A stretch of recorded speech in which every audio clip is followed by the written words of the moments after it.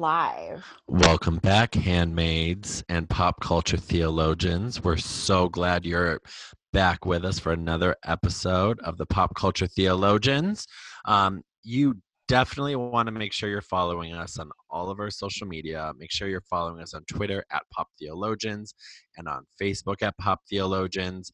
Make sure you're visiting the Engaged Gays, Gaze, although we do have some engaged gays, Gays. But that's another story. www.engagedgays.com, our host site. And we're going to give a quick shout out to our sister podcast, Bible Bitches. We love them. But We love the Bible bitches. my main bitch, Marcy, how you doing? I'm doing good, John. I actually just finished my last day of work before I go on vacation. So I am popping another bottle of champagne while we record. So I'm super excited. I am going to Mexico for like a week and a half. So I feel fucking fabulous right You should be. now. You I'm deserve it, Marcy. I'm really excited. I'm excited to be not in the US. So Right? yeah, it's been a hell of a week. It's been a hell of a week. Do you want to talk about what the fuck happened this week? Marcy, what the fuck happened this week? So Ivanka Trump went to the G20. Yeah, and she went to a lot of other moments in history, I'm seeing too, apparently. So maybe the best viral meme to come out of the Trump administration so far is unwanted Ivanka. Uh, shout out to my brother who introduced me to it way before it started trending all over Twitter and social media. Like most of you, the rest of the world, including the French government, was mildly confused as to why Ivanka Trump was at the G20. She is not an elected official. She is quite honestly like a booger on a 3-year-old. Like She also doesn't have an official role in the administration, I she thought. doesn't. It's all under the code of like an advisor to president, which is nepotism for bullshit. So the way that the world works right now is there's not a lot of great shit going on. Climate change is going to kill us all. But every once in a while, the internet delivers. And my God, the internet has delivered an unwanted Ivanka. So to begin with, we owe our French brothers and sisters a shit ton of love because they released the video of, of Ivanka trying to insert herself into literally talks at the G20 between world powers, and here she is like trying to insert herself, and the French government has kind of said like, sorry, we didn't think it would get that much viral attention. Yes, they did. They y'all all shady. I'm a French are quarter. shady. I was about to say I'm a quarter French. 100%. That was some le shade, and I'm totally here for it. Some of my favorites, John, if you have favorites, some of my favorite unwanted Ivankas that I've seen this week was Ivanka at the moon landing. Ivanka. Mine was Ivanka with the Allied powers at the end of World War II. Yes. I saw Ivanka at the guillotine with Marie Antoinette, which was great. One that I wish I hadn't laughed as hard as I did was one of her sitting right next to Anne Frank writing in her diary. It's just literally the internet went wild with this. And that's pretty much all we can do. Like, we have not been able to topple the Trump presidency. And I'm using air quotes because it is an illegitimate presidency. And anyone who doesn't think that should not be listening to this podcast. Or maybe you should be. Or maybe you should be. Right. Because we're going to tell you otherwise. But no, just like a great week for the internet. I can only imagine what the next week looks like with 4th of July coming up and Trump's military style parade on its way. So yeah, that was a big one this week. Also involving social media of all things, Trump crossed into North Korea via tweet. So I don't know if any of you guys saw how this whole thing originated, which was Trump put out a tweet to the great supreme leader of North Korea say, yo, I mean, if you want me to cross over, we could totally meet. And then North Korea was like, yeah, totally. It's going to be super cute. And then it happens. And, and I don't have a lot to say about this other than there is a reason we haven't legitimized a like a monster. Like there are no words to quantify the to get a full spectrum of like the horrors that have happened in North Korea, because we don't even know the depths of it, right? Like North Korea is something that we will not fully understand what we let happen on our watch until we get in there. So like until it's toppled and we get in there, we won't even know. Which is why no other American president has ever stepped foot on North Korean soil. It's because we don't legitimize like mass murderers. Like we just don't do it. But well, they kept referring to the guy as the dictator, and I was like, which one? Ooh, yes. I told you guys you would not be happy listening if you're a Trump fan. Yeah, it's just extremely like disconcerting. One of the best things I would say to folks to Google if you haven't seen it this week is they did a comparison of North Korean news stations reporting on Donald Trump arriving in North Korea with the way that Fox News reported Donald Trump arriving in North Korea. And they are verbatim the exact same messages. And we, for certain, feel very comfortable saying that North Korea's news is a propaganda for their government, which is an authoritarian dictatorship, right? Watching Fox News should lead us all to an understanding that we have a very big propaganda problem in the US. I'm like stumbling over that word because like it's just really difficult to process. Like we have a propaganda problem that is working. It's really working, and that's terrifying. So, but also you kind of get a bit of a chuckle because like that is how illegitimate this whole thing is. That is how terrifying it is. That is how spot on it is. It is not difficult to figure out what's going on. Literally, you can put Fox News and the North Korean news up against each other and they're reporting the same thing. We're on the wrong side. Something's gone wrong. So, John, you broke some really great news actually. Yes. A couple minutes ago when we got on the phone. So, to everyone listening, we are recording this podcast on July 2nd. And right now, last week, the Supreme Court shot back the Trump's draconian measure to try to add a citizenship question to the census. However, there was some gray area on whether or not they'd be able to appeal or figure out ways in which they could still get it on there in time because there's a cutoff date for printing.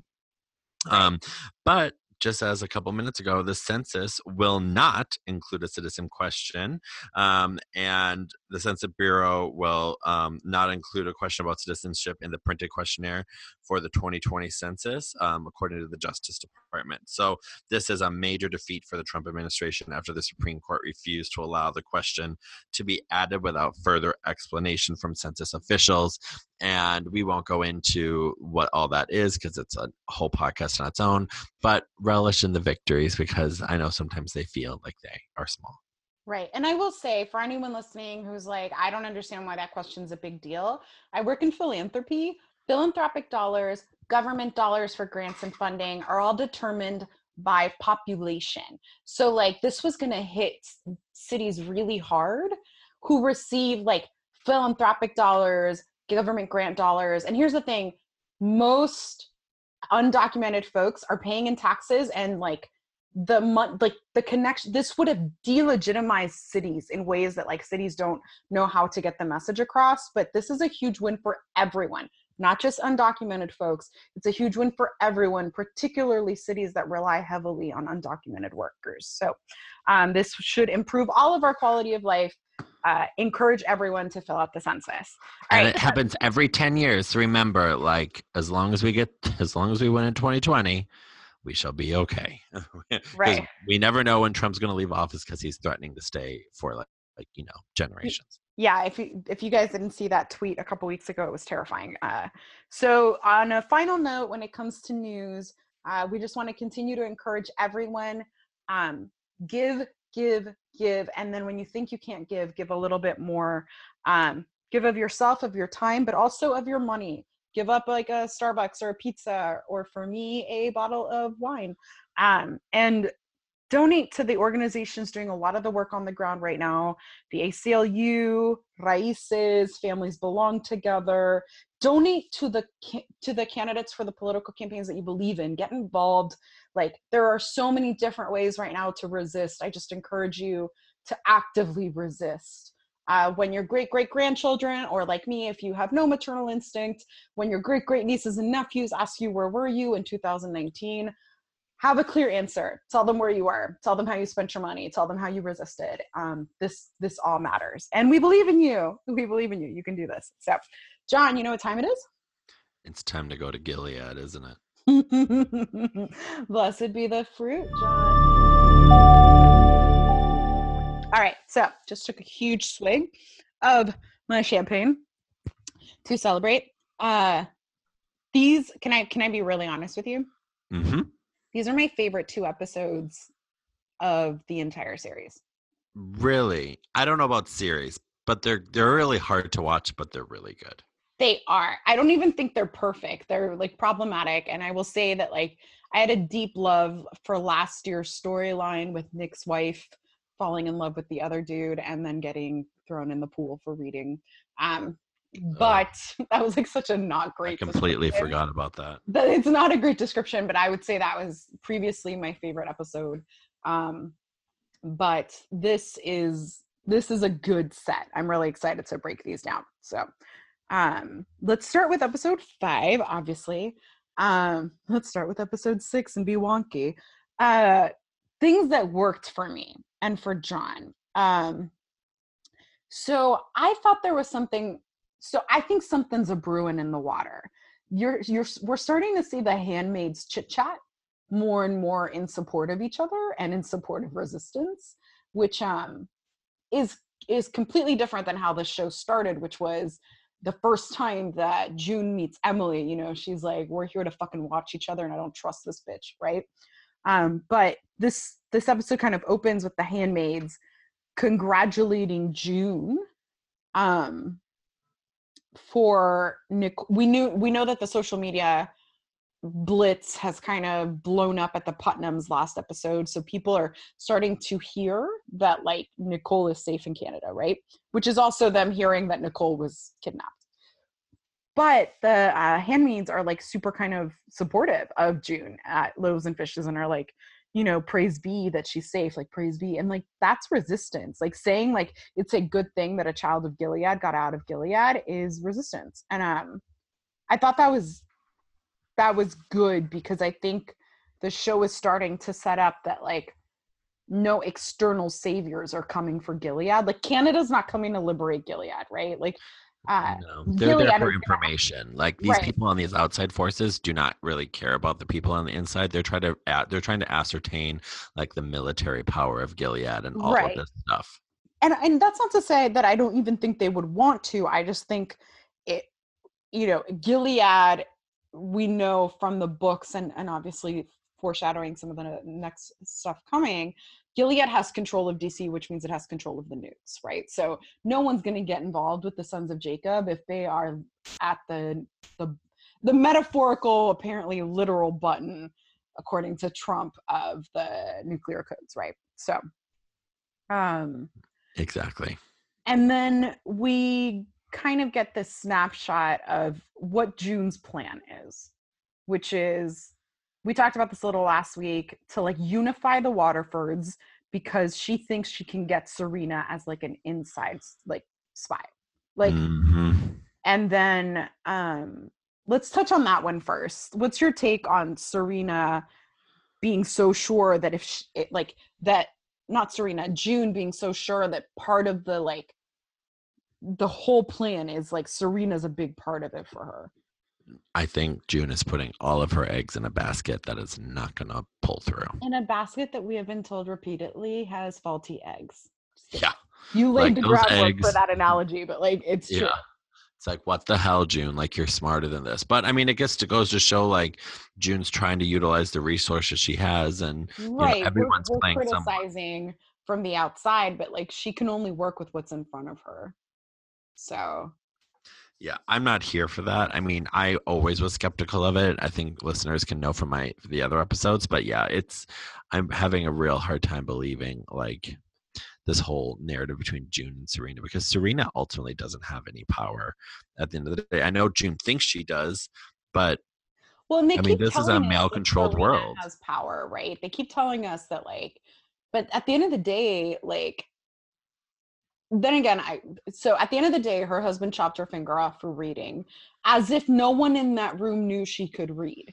She is an architect of Gilead. She wrote a gajillion articles, blogs, papers before Gilead was created to advocate for Gilead. She is a famous author. Like, it just kind of makes no sense. So then I almost backtracked for a second and I was like, maybe like that was Fred almost saving her, like, hey, I'm going to take your finger so they don't take your head kind of deal. But I agree with you. I think the idea that Serena has a ton of power is one that like she has more power than June. And we'll Yeah. talk about that in a little bit, but she doesn't have power per se. Um, June's also kind of intent on like winning over Commander Lawrence, which I think is interesting. That character has not built out the way I thought it would. Um, I was really excited to kind of see, what is it? Oh my God, I'm like stumbling on his name.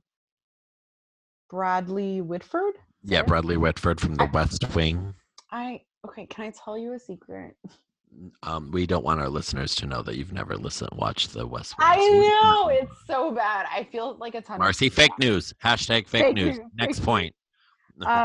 So like I was excited to see. I do know what a wonderful actor he is, and I think he's been underutilized. The only storyline I care about is actually connected to June's plans, which is clearly Gilead, and we've talked about this, has destroyed the psyche of Commander Lawrence's wife and destroyed their relationship. And like June, in her plans, tries to help them reconnect a little bit in hopes of winning some favor with Commander Lawrence. So like she has this conversation with Commander Lawrence's wife that like sometimes when like the people we love are no longer resemble the people we fell in love with, like we can always find like little bits and pieces of them in there, which I thought was really sad. Like the Yeah. fact that she's like, maybe there's like a little bit of him in there, and I'm like, girl, this is who he is. Yeah, girl, no. Girl, no, no.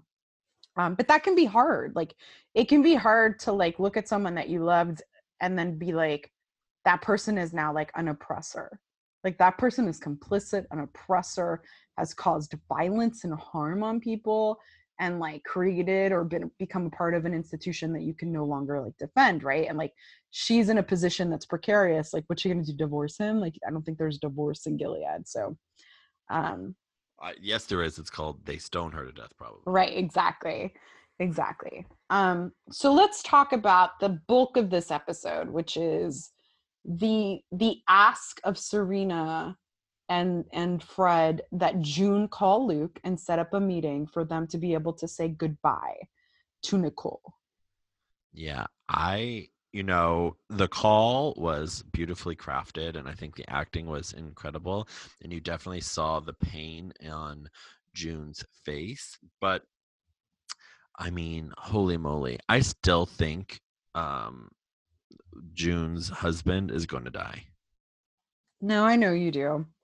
Um, so I will this, and we can talk about this when we talk over stuff that doesn't work for me. Like I don't think June has any agency to say no to this call, right? But it Exactly. is devastating to watch Luke's face as he like takes those couple seconds that they have on the phone to pretty much be like, I love you. I am so sorry. Are you okay? And like, and knowing that like he's not going to get anything from it. Like if she's not okay, she can't tell you. Like if she can't do anything other than just simply, to a certain extent convey like, I need you to do this, right? So yeah, I thought that was interesting. um Under the guise of Serena wants to say goodbye, actually Fred and Serena, because like Luke is the one who pulls the plug on Fred being allowed to see Nicole. So yeah, an interesting development. I don't think it pans out in a way that works for me, but let's get there. So Serena, Yeah. did you think Serena, when she was packing, was maybe packing for a forever trip? I was hoping she was going to see. I was hoping because when we saw that same actor and he basically was like the same character as before, Right. I wanted her to be like, she could have left. Like that was it. The She could have character's name stayed there. is Mark Twello. So he's the one who last season, when she does a visit, is like, I could get you out. I will get you immunity. She requires, I think this is important. She requires political immunity. So she has crimes that are high enough that a government would have to grant like clemency to her crimes, right? Yeah. But they offer that in exchange for cooperation and her defecting. So I was very kind of like, oh shit, like maybe because she packed a lot and like Maybe that was the theme. Maybe that is what they were trying to accomplish. Maybe that I thought that was maybe the subplot that no one was saying on screen that Serena and June worked out. oh, and which makes this the ending of this episode extremely disappointing for you then. Oh yeah, that's why I was like, fuck. I mean, but Right. also like, I mean, and I think you read it really eloquently in our notes. Like, so few, well, no woman has choices in the show. Except for Serena Serena. does, So except for Serena. I didn't pick up on that until I was doing, like John said, we do kind of these like outlines for each episode. And I was like, Jesus, the only person, male or female, by the way, it's not just like the only person in this show who has active choices is Serena, which is what makes it, I think, so disappointing for the audience that twice she has turned down. It's not escaping Gilead, but taking responsibility and like accepting that Gilead is not okay. And so like, and granted, she is one of the builders of Gilead. I can understand how difficult it would be to accept that, but like she has choices. June does not have choices. Like Luke doesn't really have a choice. Fred doesn't particularly have any choices. Um, Aunt Lydia doesn't have choice. No one does. So None of them do. I think it needs to sit with us as viewers that like, if you were to take a look at the agency that everyone has, it's nothing compared to Serena, who multiple times has been able to turn down leaving, to turn down completely upending her life. Twice. Twice. Twice. Yeah. And she could have So, gotten everything she wanted. right. So I have in our what works and what doesn't work the exact same two sentences because they work and they don't work for me in different ways. So this meeting happens where Serena meets Luke at the airport, right? Mm-hmm. What talk to me about how, well, I want to separate us talking about Luke's reaction and Serena's reaction. Talk to me about how you took Serena's reaction. I really felt the pain. And I do think I saw the choice that Serena knew she probably had playing out before her eyes and the ways in which she could have stayed or she had that option, right? But to be with Nicole, I mean, she wasn't even allowed to touch the baby until the end, right? And that was after kind of like a bargaining with with June's husband, right? And so when you think about the ways in which Serena's, you just see the longing on her face, and I think the one thing this show's doing so well this year is in these earlier episodes, not to include the ending of this episode, is they are making you feel for Serena in some way. Like even in the next episode, when we'll talk about it, we feel for Ann Dowd's character, Aunt Lydia, in some way. But it's really trying to make us grapple with complex female characters that we may not personally identify with, which always makes it hard for people to really get behind and break down these nuances. So, like, what's that thing that Serena wants the most? She wants a child, but she also was an active partner in developing Gilead. So that means she does believe in its core principles. So what does that say, right? And so you see this battle. Well, I would do an asterisk to does believe, because there has to be some part of her that stopped believing the second she handed Nicole over to June to get out. Right? Yeah, maybe. Yeah. I mean, that's very common. It is very common for people to come in and out of indoctrination. If you've ever watched any documentaries on like cults, if you've ever watched documentaries on like ISIS, right? Like there are a bunch of really like good documentaries. Oh my God, which one is the one that I saw? My brother, oh, listeners, I will figure out the name of it. There was this like documentary about a dude who was documenting his brother, his indoctrination into ISIS and his exdoctrination. Oh, I don't know what the word is for, and then how he kind of fell back into it because it was so hard to settle into life again. This is also really common for people who leave religious cults.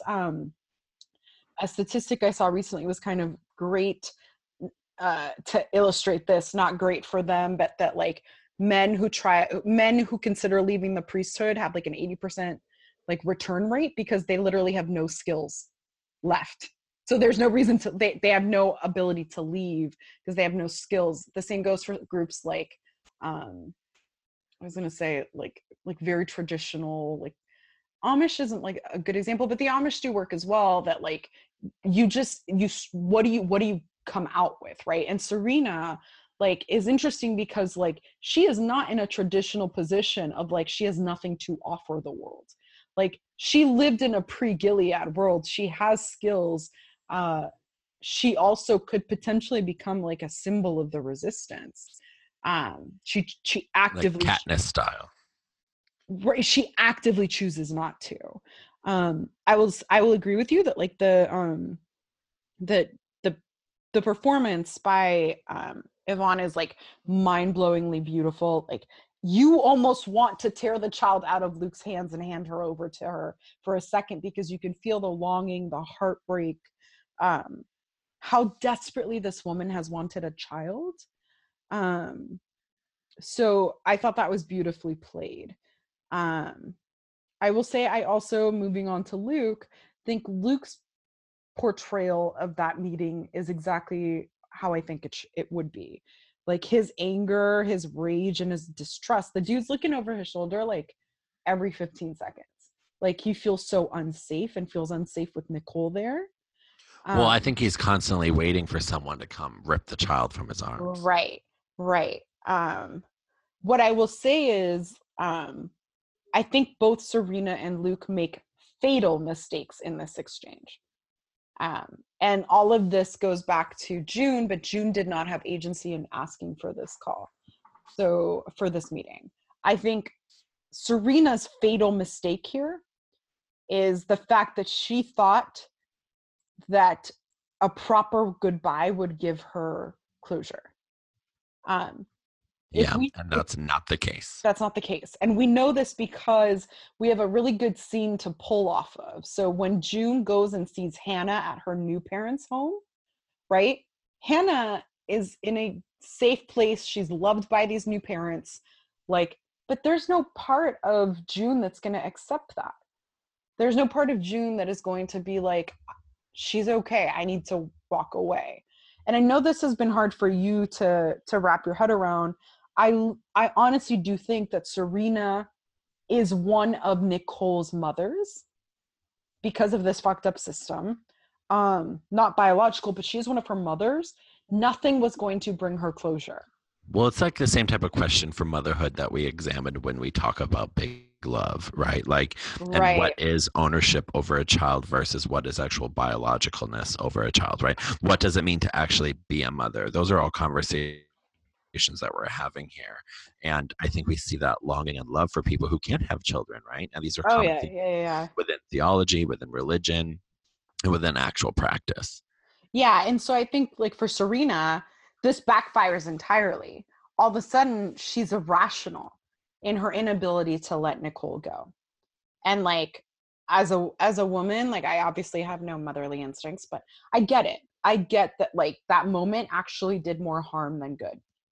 And like there was no way for June to prevent that from happening. I will say, and like this sucks, that Luke's fatal flaw was not reading the room.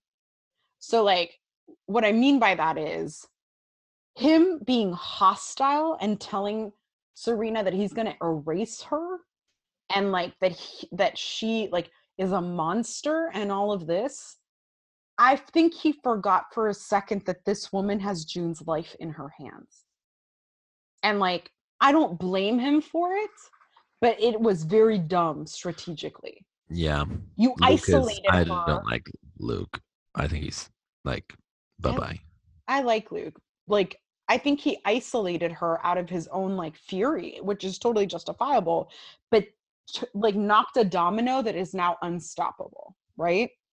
Because if he had been like, of course, hold her, of course, I'll tell her who you are. I know you helped June. Like, she will know both your names. Like I don't know if like I don't know if that could have changed the course of like what is about to happen. But it didn't happen. Luke was like, "Fuck you! I'm gonna erase you. You don't fucking matter. Like, you are a fucking monster." And like, click it. Literally, you could just hear the domino click, click, click, click, click, and like there's no stopping the train that's about to leave the station. So we get back to Gilead, and by the way, the handmaid's name, who we couldn't remember last week, I don't think they had given it to us. The one who is pregnant for the fourth time is of Ding, ding, ding. Matthew. You were right. Do you like that, John? You were Say, wait, right. what was that? I'm sorry, you cut out for a second. You were Thank you. right. Of Matthew comes up next to June at Loaves and Fishes and says something to the extent of, you know, um I forgot, like she says something about like being angry about, or like you can sense that she is not happy she's pregnant again, right? And suddenly every police officer, I or whatever available runs into Loaves and Fishes, and we prep for them to be arrested. They just take June. And where do they take her, John? Because like this, you had to tell me. So I fell asleep at the end of this episode. I'm so tired, y'all. I've had 2 really long weeks. I thought the episode finished with the date at the airport, and like John's like, Nope. Mars, you need to really go back and rewatch the end. I think you fell asleep, and I totally did. So walk us through what happens. So basically, they kidnap her. Well, they don't kidnap her. They're like, "Hey, lady, get into this van and let's go somewhere." Right? So June obviously has had this happen to her before, and she honestly doesn't know where she's going. And she gets taken to a TV studio, and who does she meet but Aunt Lydia? And she's quickly prepped, and then she's literally thrown onto a set where Serena is there with the commander, and it is so it hollers back to so much televangelist, to evangelical themes, to the ways in which they're going to utilize the mode of television to get out their message. And they actually tape a message that they proclaim out to the world. And remember, Gilead is a really secretive nation, so the fact that they're doing one of these types of International, broadcasts, please. which is very much like what happens when North Korea does stuff like this, it's really harkens back to some of our news, right? So what does that all mean? And basically they want Nicole back. They say that she's been kidnapped, and all you do is an amazing soundtrack song plays in the background, and the camera just gets closer and closer to Serena, to June's face, and you just look at this last shot of her glaring up at the camera with those blue eyes, with just like, it's like a mixture of panic, it's a mixture of anger, it's a mixture of disbelief, it's everything. And then the episode ends. And well, no, the episode has one final part. Oh, what is it? Maybe I fell asleep. Did you fall asleep? No, I don't think Jesus. so. I can't remember though. I just stopped paying attention after big cinematic moments though. Guys, this is what happens when you're in your early 30s. You just stop functioning at some point, and like that's it. So first off, to the televangelist kind of thing. So in the book, we know of Serena Joy and Fred as televangelists, like Pat Robertson style. So I thought first, like, it was nice to see the nod to them in front of a camera again, because we know that was a vehicle for them, propagating the message that led up to Gilead's creation. Like they did a lot of televangelizing to get people on board with the idea of Gilead. This is such a fucking left turn. So we leave that scene in the airport, and we're like, okay, well, because like Luke does take the locket from Serena and goes, I'll give it to her. Okay. And so I was like, okay, who? And then Fred, when he sees Serena, is kind of like, it doesn't have to end. We can fight. Luke broke Serena. not on purpose. I don't blame him, but he did. And like Serena is like, let's just fight for her. Cause like after being told you're gonna be erased, like she'll never even know your name.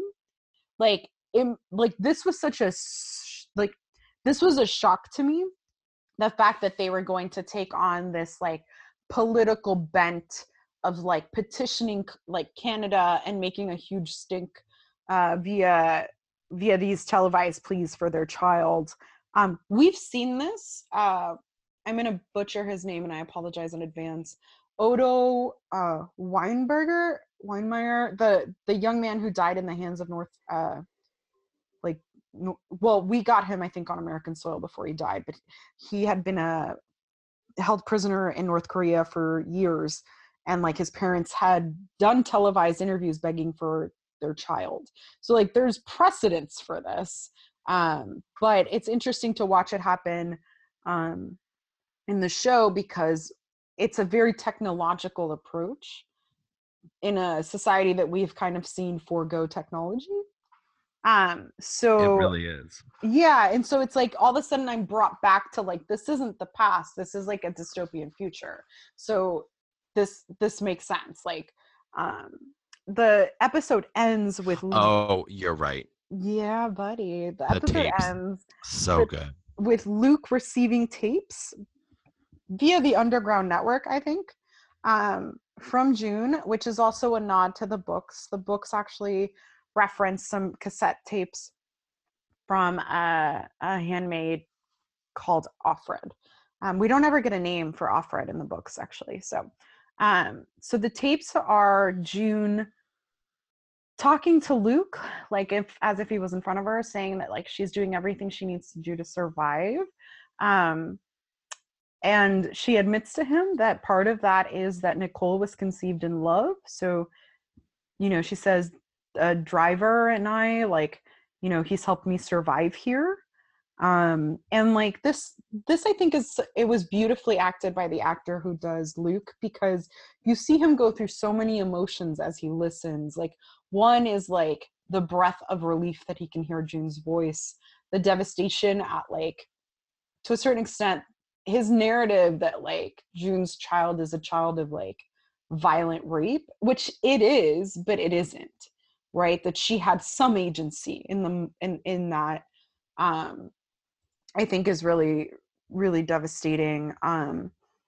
And like all these like emotions he does beautifully in conveying in his facial expressions as he listens to June. This reminds me a little bit of like June's talking about like Nick and how she's had to survive, and she reminds him that it's all for Hannah. Like one daughter is alive, she's there for Hannah, and whatever it takes to survive for Hannah, she'll do. It reminds me of Lemony. Did you ever read the books Lemony Snicket? Yes. So I am obsessed with the first Lemony Snicket film, the one with Jim Carrey, not the new iteration on Netflix. Yeah. And there's this beautiful scene where the siblings create a little sanctuary upstairs where they can just breathe, right? And like no matter what's going on around them, they've created a sense of sanctuary. And I think June, to a certain extent, is alluding to the fact that like even in the worst of cases, you have to find ways to survive, and those become your sanctuary. Not to make it funny, but we see that in Kimmy Schmidt with like all of her little ways of surviving as a mole woman, right? Like you can do anything for 10 minutes, and like that's kind of like a beautiful sign of resiliency. And like I liked this ending. It was difficult to process the horror of the televised plea for Nicole against the backdrop of Luke learning that Nicole is not what he thought she was. I don't know if that's better or worse for Luke, to be honest. Well, she's able. I think he finally feels some relief because she tells him the truth and everything, and he knows that she hasn't been. I mean, it's horrible there, but he knows that she's not like surviving. Alone. Exactly. Right. And this ending brings even more of a gut punch to the ending of the next episode then. Agreed. So in regards to stuff that didn't work in this episode, we've covered most of it. I do want to say that like I'm still flabbergasted at the fact that like social media has made an entrance into Gilead. So I said it in episode 5. or in episode 4, that I was a little disconcerted that they were watching videos of like the video that showed Luke at that protest.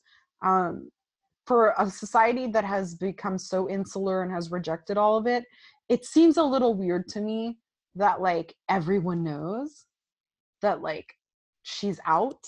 Like, I don't know. Like I don't think they've done a good job of explaining to me, and this is world building, and like they're very good at world building. They're struggling a little bit with how to integrate technology in the way that they're using it in their storytelling, at least for me. Um so that's something that doesn't work for me. Another is still the idea that June seems to still think that she can negotiate her way out with Hannah. And like, I keep rolling my eyes at that. I'm like, Yeah, Hannah's me parents too. are not going to give her up. This is the only child that they wanted. This is like the Well, and storyline, they right? love her. Yeah. Like, they love her. And that is not to take away from the horror of how she got there and everything. But like, June is underestimating that, like, they will hand her over in a negotiation process. Like, I'm just kind of like, it's not going to happen. Like, it's just not going to happen. Um, so, so yeah, I think the only other thing that kind of like I'm still a little confused about is like we don't know a lot about how this war has happened, and like they're getting dangerously close to needing to explain the outside world to viewers. Like, if you're going to put us in front of cameras that are airing out messages to the rest of the world, like we need to know what the rest of the world is. We know that like Chicago is the front of some of the war in the US. We know that like Canada is still itself. We know that Alaska, I think, is the capital of the United States that's resisted. But we don't really know what this whole world looks like. And like the problem is they've kept the world of Gilead very small for 2.5 seasons, and the book definitely did. All of a sudden, if you're gonna explode that out, you can't not give us answers as to what's happening. Yeah, Like, I'm really like, in the scene of Man in a High Castle where they show you like the um uh like the geographic outline of the entire United right, right, States. right, right. That's what I want with Gilead, because when they're talking about the military power of Gilead, I'm like, I just don't feel like they are powerful. But Oh, like, I feel like they're powerful. They have nukes, like, um, and if there's anything we know, not to make grand sweeping generalizations, but if you were to poll if there is a demographic that is mostly armed in the U.S., I think that we would find Gilead sympathizers metaphorically within the same group that is also hoarding guns. So no, that to me is not unrealistic at all. Like, it's completely realistic. I mean, look, like, what was it, John? Maybe like a year and a half ago that I took down my old youth group online because they were like showing like a man's night with like guns, and I like literally posted on Facebook. I was like, "The fuck is this?" I was like, "Why is a youth group taking a bunch of like college age kids out to like a range to like shoot shit?" Like, what is this? And it was like the wording of it was really awful, that like men need to find themselves through like activities like shooting guns. And I was like, oh no, that's not okay. That is not actually a condemnation on owning guns. It was the convoluted kind of relationship between Christianity, guns, and masculinity that I was questioning. So that totally makes sense to me. On a side note, so no one's going to talk about the fact that all it would take is a paternity test to prove that the Waterfords have literally no connection to we this need fire. Mari up in here. Right. I'm like, come on, man. Like, let's just do one paternity test. So that is episode 5. Great episode. Um, very good episode. Episode 6 is what I would call a visual delight. And Uh, trauma. I mean, the end of episode 6 is probably one of my top moments of the whole series. right. And when I say Yeah, and the visual acting. delight, there's a lot of visuals in this episode that are stunning and are meant to kind of make the pit in your stomach drop. They don't actually pan out if you think about them too long, but they're meant to make us go like, ooh, ooh, right? So Let's start off with so this episode moves us from Gilead to Washington D.C. To the government, to where the sons of Jacob have taken power.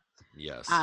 And we've got June and Aunt Lydia on a bus that looks like a bordello. It's like covered in red fabric. I will say one of the best moments of this entire episode, though, was the conversations between Aunt Lydia and June for me. I agree. There was a lot there to unpack. So as they're driving into DC, June has been borrowed to make a national plea from DC. At first we only see the reflection, but we get this reflection of the Washington Monument that has been transformed into a cross. Yeah, this is the most overt criticism of Christianity the show has done yet. The show skirts around the fact that they are literally talking about modern day evangelicalism and purity culture. But this is like an overt, like, dude, Christians are at the forefront of Gilead. And for those listeners who are Christian, like, that is not a criticism of Christianity. It is a criticism of the forms of Christianity that could get us here. And for folks who are like, there's only one Christianity, like, no, there's a plurality of Christianities. Like so many that they're like, you couldn't even count the ways in which Christianity is practiced. But we get a little bit more of a, input in, when they talk about a quiver full, we're understanding what types of evangelical conservative fundamentalism we're really looking at. Right. It's interesting because they're the same ones who we keep having to talk out of putting children in cages here. So there's a disconnect. But again, the Washington Monument is a cross. And then we get a really good view of like what I call the marketing package for the sons of Jacob. So like we get to see their flags everywhere, their colors everywhere. The Sons of Jacob flag is, interestingly enough, a peace dove, which for Christians is a huge symbol. It's a peace dove set to like Nazi colors. I was really disturbed by that. Even more, I know for some folks, the Washington Monument was a really big aha moment. For me, seeing the dove of peace kind of co-opted into this violent symbol of a deranged form of Christianity, I was kind of like, yeah, that's powerful. Like that's very, very powerful. Yeah. It's like they're coming into like Hitler's Berlin, Well, when it's like the scene with the Man in the High Castle, For folks who haven't seen Man in the High Castle, it's on Amazon Prime. It is a delicious show to watch. It is and like when they go to Berlin in the last season, not this current season, but the last one, when I think it's Jacob goes there, and you can really see like Berlin as the capital of the world, right? Because obviously Germany and the World War II people won. They beat the United States and everyone. So right. I thought this was funny. Did you notice that they changed Union Station to National Station? So like, fuck unions. Yeah. Which, I mean, it sounds really petty, but like, these are conversations we're having on the national stage right now. These are dialogues we're having right now. Like, yeah, unions, people think that we're so far away. Like we really aren't. We're really not far. We're really not. The gender seclusion and exclusion is much more pronounced in DC. So like, it's terrifying. So when June, they get to the station, they're waiting for the Waterfords. They get to another Aunt Lydia who pretty much shows June that if she's not being used in that moment, she needs to be on her knees. So that is even a shock. Look down. That was a shock for Aunt Lydia, because Aunt Lydia was kind of like, what is this? Because she's used to her girls having, to a certain extent, a tiny bit of agency, which we had not noticed that until we had something to compare it to. Right. So that is crazy. And then one of the many surprises in how different DC is from Gilead is the handmaids in Gilead have an extra accessory. John, what is it? Their mouths are like sewed shut. Not sewed, but like they're shut with rings. So you totally jumped to the big surprise. Oh, sorry. Whoops. No worries. It's fucked up regardless. The handmaids have these mouth covers. So like symbolically and actually officially, as John just spoilered, They are to be silent. So you can tell Aunt Lydia has never seen that. uh, June is completely taken like aback by it. I had a really visceral reaction to their mouths being covered, actually, Me because too. like there's nothing more. I don't know if like okay, so when I was doing research for my dissertation, the opening kind of part of my dissertation was looking at. Do you remember the Santa Barbara shooter, Elliot Rodger? Yep. So Elliot Rodger was one of the mass shooters, uh, domestic terrorists in the U.S. He left this huge manifesto after he shot up a ton of people, particularly women, in Santa Barbara. And the beginning of his manifesto was like a dystopian like novel. It was like this description of a world where men would never have to put up with women. Um, they could just be used to incubate like male children and then female breeding stock. And like the first time I read his I spent like the whole night reading his manifesto. And like that is exactly the world that incels and men's rights activists hope for. Like they are lit, and like I don't say that as some type of crazy ass fucking feminist. Like I'm married to a dude. I love the dudes in my life. Like I say this as a completely rational human beings. There is a subset of anti-women culture in this country that very much would like to see this like happen. And if you don't believe me, just Reddit. Go to Reddit. I don't want you to go into 4chan because it's really dark, but Reddit is easily accessible, and like I actually love Reddit, but you will find subreddits that, honest to God, are just horrifying visions for the future when it comes to women. So I had like a really visceral reaction to the mouth covers. It's Also adding that to my Halloween costume. oh my God. So they all go to Commander Winslow's. Hi, Commander Winslow. Hi, Commander Winslow. Not low commander, even though he might be on the down low. Hi, Commander Winslow's house. Um, and I think this is supposed to show us that the Waterfords are really insignificant. Like for a very long time, we've thought of them as like really high up. Like they might be high up in Boston, but they're not high up overall. Um, but I think that coming to the Winslows is a very strategic move by Fred. Because I think Fred knows he needs to get Serena back on his side. And what better way than to walk into a house that has like 900,000 babies? Like, literally, it was like a childcare. There were so many children. Everyone is shocked, including June and the Martha is like, everyone's like, whoa, how does this family have this many babies? Right. Exactly. And I mean, it was so many. It was like, they have a especially child in a of every world with, color.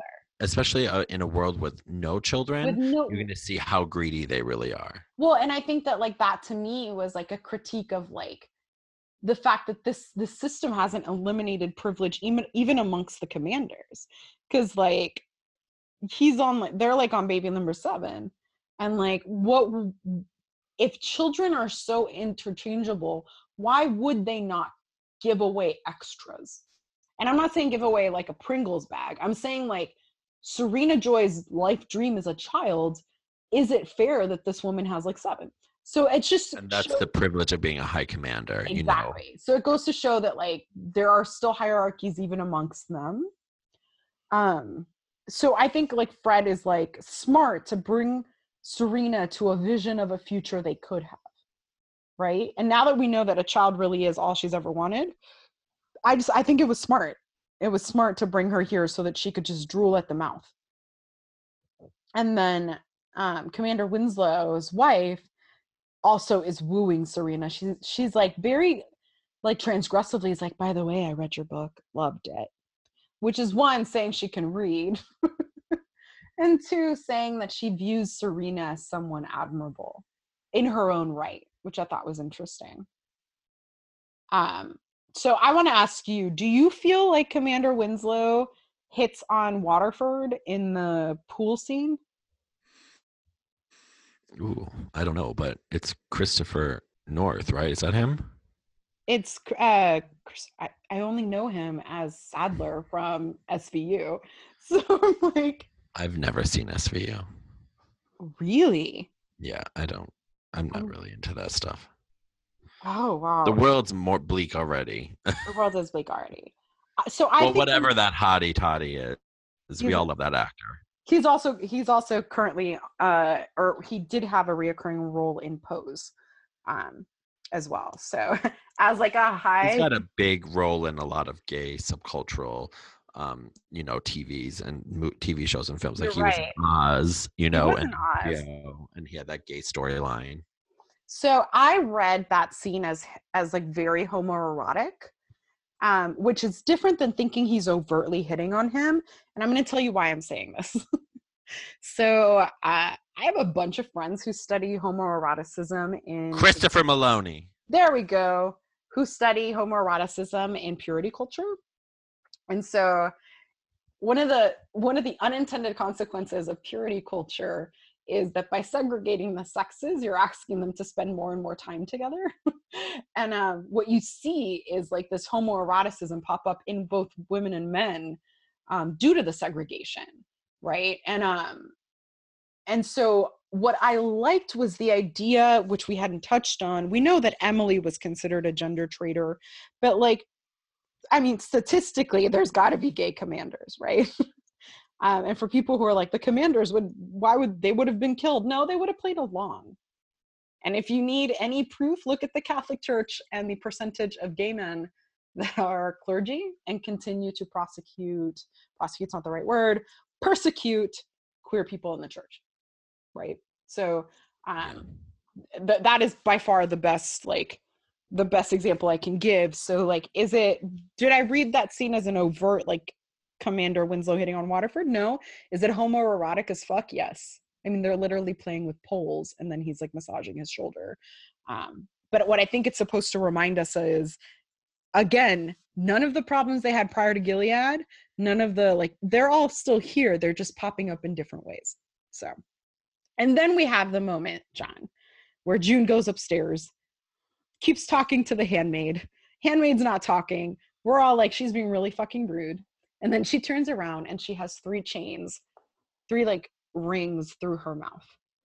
Yep. One of the most horrifying moments I've ever seen on television history. That And moment June's took my and breath June's away. horrified.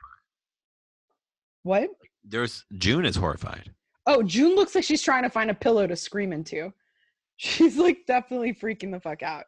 So the episode continues with filming a commercial, or a like, commercial's not the right word, TV moment in which the Waterfords are again asking for Nicole. So like, this has become a thing. They're filming these like, what is it they called it in the Hunger Games? Propos.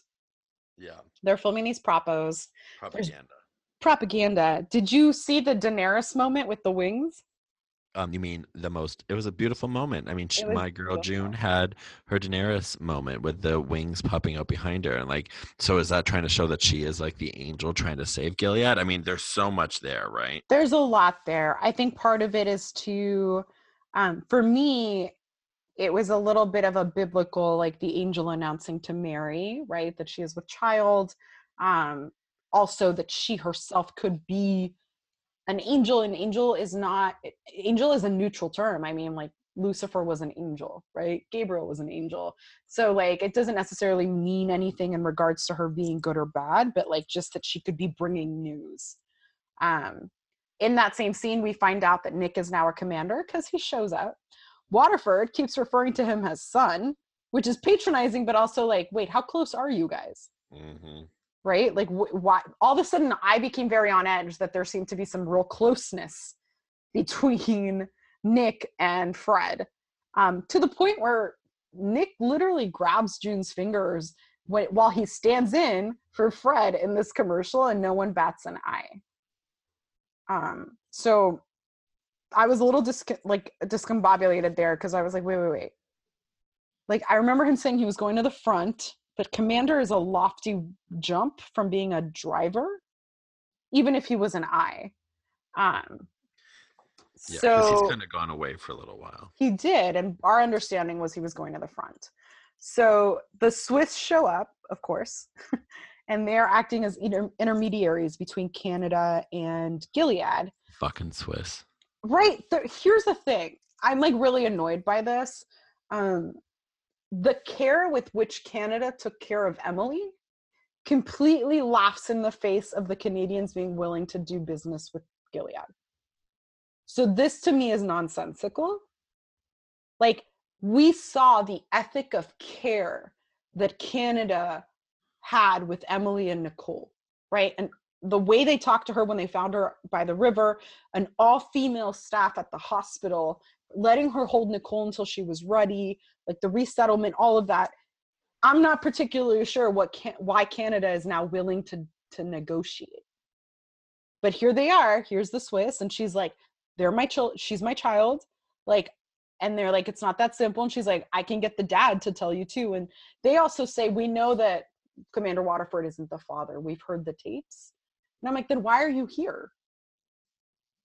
Which is, again, why I need to know what the world looks like to understand why me being US pre-Trump, would never have negotiated with terrorists. Ever.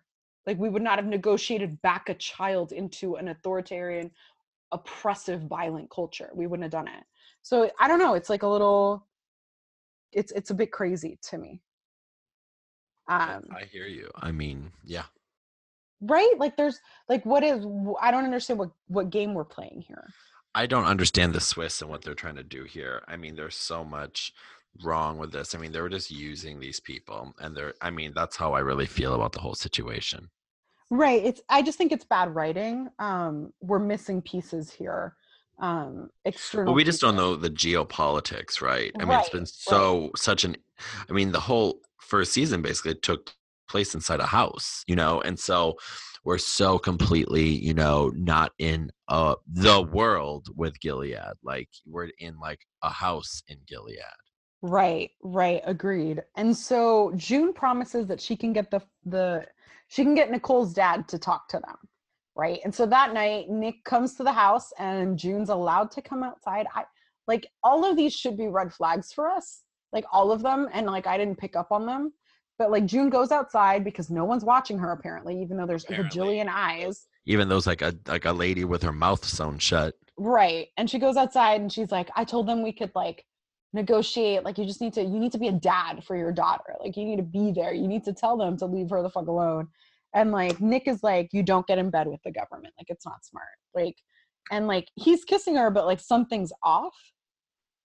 And like the next day, the Swiss show up at the Winslow's house. And like, she's like, did you talk to Nick? And they were like, I'm sorry, but like, you don't know who you're dealing with. Like, you don't know him. We would not do business with someone like him. And like, this is like a huge thing, because this is finally taking back the narrative that you and I have criticized, which is that June has a safe space. This is world shattering. Yeah, her safe space never existed. Her daughter was not born into this love. I mean, it might have been that way and shape or form, but her daughter was born apparently vis-a-vis a man who's even more horrible. Who might be worse than Fred or like anyone. Lawrence or anyone. So like, June is obviously like, she's like, you don't know what you're talking about. Like, I'll talk to him. Like, and like, a part of me is like, I don't care what he did. He's her father. If he begged for her to stay, let him stay. Like, but then I was like, wait, he didn't beg for her to stay. It took me a second to catch myself that I was like, he's still her dad and gets to say, and then I was like, wait, Nick didn't ask for them to keep Nicole. Like, oh, and then Nick was like, I don't want her. Or like, no, we don't know what he said. Believer. Like, he was like, bring her home. Right. So Serena, in one of the cruelest moments in the show, was like, Nick was an original crusader. We wouldn't be here without him. It's weird. Like, you guys never talked about that with all the time you spent together. And like, God, watching her stick that knife into June was awful. Yeah. And I've like sat for the past week with, what does original crusader mean? Like, what does that mean? I even like rewatched the episode with Brent, and he was like, oh man, you like blew up the White House. Like, he like He had to have done something horrific that caused massive death. Massive death. And like June realizing that she doesn't know anything, like she's the Jon Snow of this entire show. Like, it was just really awful. It was just really awful. And like now thinking back, if you look at like all the conversations you and I had, we've had a ton of conversations of like, I just don't really get how Nick gets away with that. Like when we were talking about like Serena giving away Nicole and like Nick holding back Commander Waterford and being like, I don't think you should leave this room. Like you and I had red flags throughout a lot of stuff. We just hadn't picked up on the fact that like Nick is a bigger deal than Waterford. He's a big deal. And then they do that horrifying shot of him like walking past his troops in this like Black Vader outfit and like They're all everyone like doing saluting. the like Heil Hitler almost. And it was like, shit, we don't know. What do you do when you realize you slept with like this version's potential Hitler? Right. Like what goes on in your mind? Like, it's funny because like a friend of mine was like, we've all dated a Nick. Like we have all dated someone who we thought we knew entirely. And then the second our like rose colored glasses come off, we're like, oh my God, they're like a monster. I am like so stupid. Right. And like, this is that. Add in the genocide. add in the genocide. Add in the fact that like there is a child involved and that he literally just turned his back on his child. Because fundamentally, we know that evil people can still love, right? So like he made an active choice, not that he's a crusader, but that he turned his back on Nicole and June. Like, I think that's a big deal. So then, episode's almost done, but it has two really great moments. Talk to me about the Aunt Lydia conversation that impacted you so much. You know, I've been a big fan of, you know, the Aunt Lydia that we've been coming to see right now and kind of breaking down her character of like what they've been trying to do with Serena. And, you know, June is horrified, you know, and what we find out regarding the treatment of women and their silencing of their voice completely, they're just there literally as vessels. Aunt Lydia's horrified too. Aunt Lydia doesn't want her girls to not have a voice, and June has a conversation with Aunt Lydia that I think is one of probably the most honest conversations they've ever really had with each other. And so I think at the end of the day, when you look at Aunt Lydia and June, obviously Aunt Lydia is a servant of the state and does and believes in this mission, right? But she does not want her girls to be silenced. So she's still not June all the way has there. A beautiful moment where she's like, do you want us to be silent? And like Aunt Lydia is just like, no. And she's like, she looks so emotional with that scene, like saying no.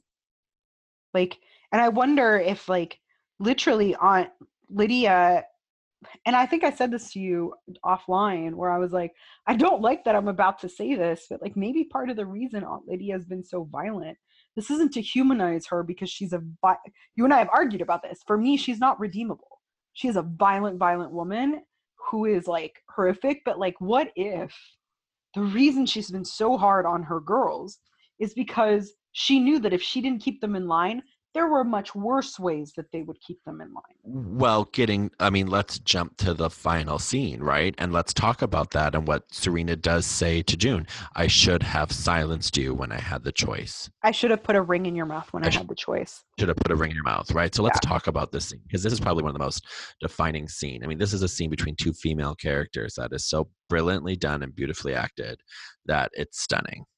It was like watching Ramona and Sonia fighting in the last episode of Real Housewives of New York. It was so dramatic. I didn't know what to do with myself. I literally was like, oh my God, clip.